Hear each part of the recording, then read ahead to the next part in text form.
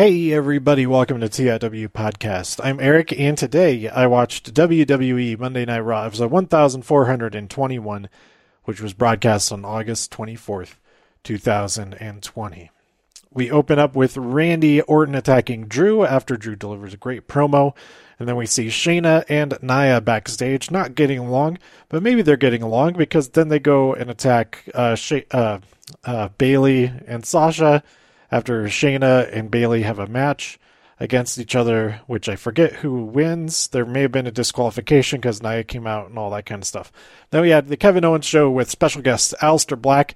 Kevin tries to relate to Aleister, and like, that Seth sucks, and he's just trying to get under everybody's skin, and then Aleister Black kicks Owens in the face with the black mass. What is the motivation there? We don't know yet. Maybe we'll find out. Shelton versus Cedric versus Akira versus R-Truth. The 24/7 championship match happens where Akira pins R-Truth to get the win, stealing away the 24/7 title from Shelton Benjamin. Then we had Randy Orton come out. He says, "I'm a man of my word," and he is the best wrestler.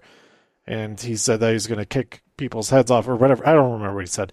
But then Keith Lee comes out. He says, "I have come to give you an opportunity to bask in my glory," and it was pretty glorious.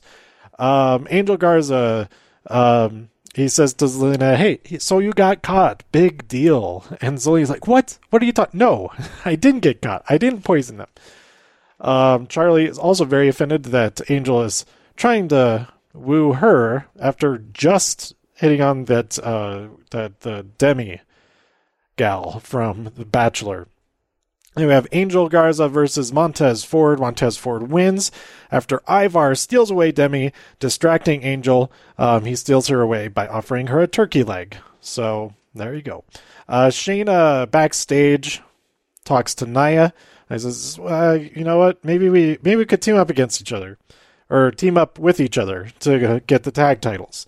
And Shay says, "Well, don't get in my way." And Nia says, "Don't get in my way." And then Shayna slaps her real hard, and then Nia's like, "Ooh, I like it." Then we had Zelina Vega team up with the Iconics to face off against Ruby, Liv, and Bianca Belair, the new Riot Squad, and Bianca wins by pinning Zelina Vega. Then we had Cedric and Ricochet arm wrestle backstage, and MVP gives them a hard time. Mark Henry hosts the Lashley versus Apollo Crews arm wrestling championship match. I don't know if it's actually for the championship or not, but Apollo Crews wins by stomping Lashley on the foot. And then he wins the match and gets out of there. Then we had Natalya and Lana talking about how they were attempting to give Mickie James a nice retirement speech. And they show on screen a highlight reel of Mickie James's career, and no video plays. Mickie James comes out and kicks them both in the face. Lots of getting kicked in the face this week by everybody. Bobby Lashley in the Raw Underground kills a man, and then he also kills Dolph Ziggler by throwing him into the wall, like lawn darting him off from the ring into the wall. I think Dolph might be dead. And then a third guy gets killed as well. It's basically the Raw Underground is where Bobby Lashley can kill a bunch of guys.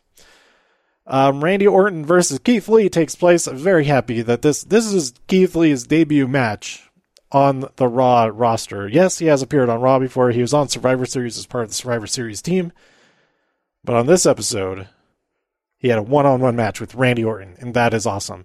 But there's a disqualification when Drew McIntyre attacks, and Randy ends up punting. Oh, yeah, they brawled earlier in the show. Randy punted Drew, but then he punts Drew a third time here, and Drew gets hospitalized. He gets taken away in the ambulance. He has a fractured skull, perhaps, and that is pretty brutal. But it is made for payback. It will be Randy Orton versus Keith Lee, and that is fantastic. Then we have Asuka versus Sasha Banks, a rematch for the Raw Women's Championship. It is a lumberjack match. All of the women's roster is out around the ring, and they prevent Bayley from doing anything to help Sasha. They also prevent Asuka from getting any help, kind of. I don't know. But Asuka wins via the Asuka lock, because it is just that good. Then we had Drew Drew McIntyre is taken away, like I said, and that Keith wants payback, and so he will get it at Payback. And then Raw Underground, we have Lashley versus Cedric Alexander, who it's another murder in the Underground. And then there's a big brawl that breaks out after that. Then our main event was Rey Mysterio and Dominic Mysterio versus the team of Seth Rollins and Buddy Murphy, or just Murphy. They hit a double 619 at one point, and then right after that, Retribution appears. Seth and Murphy, they run away, or they just get out of the way so Retribution can do their thing. They stand at the top of the ramp, cackling. Well, Seth is cackling. Murphy doesn't cackle. But they're both admiring the work of Retribution, which I think goes to show that perhaps, well, that why didn't Retribution go after them if they weren't working with them? Are they only going after the good guys? I don't know if that's the case, because they chased off everybody. If they weren't going after the, no, I guess they did attack Jessie. She's a good guy. But yeah, I think it would be pretty cool if they just destroy Rey and Dominic.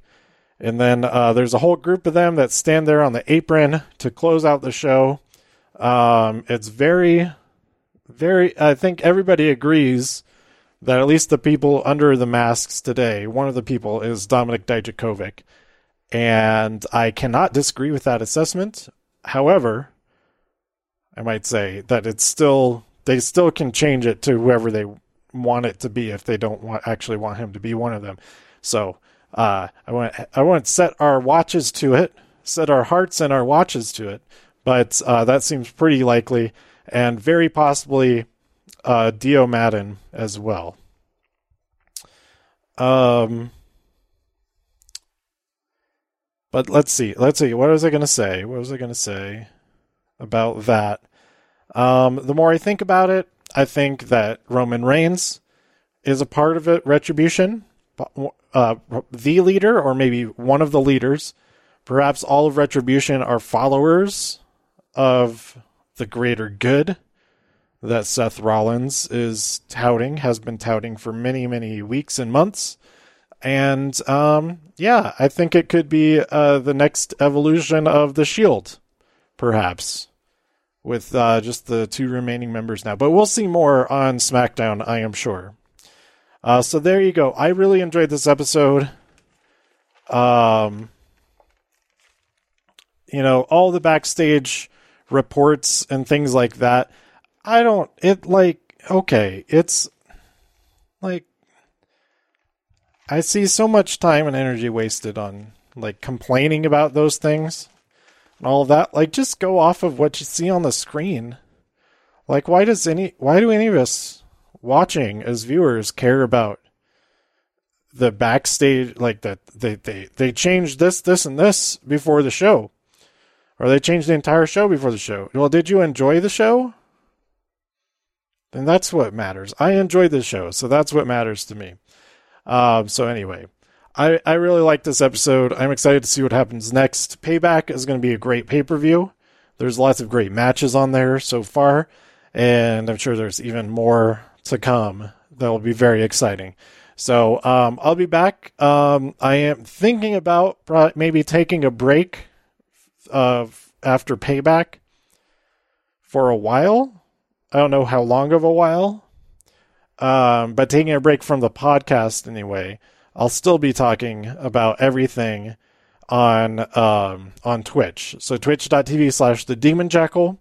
If you are missing these episodes, these audio episodes, then go hang out on Twitch. Ask me what I thought about specific matches and stuff like that. Or I might just start doing the podcast on stream, while I'm playing a game or something. So, stay tuned for all of that. More as I think about it more, I'll let you all know. But let me know what you thought about this episode by tweeting me at TIW Podcast. Go to TIWpodcast.com for more reviews.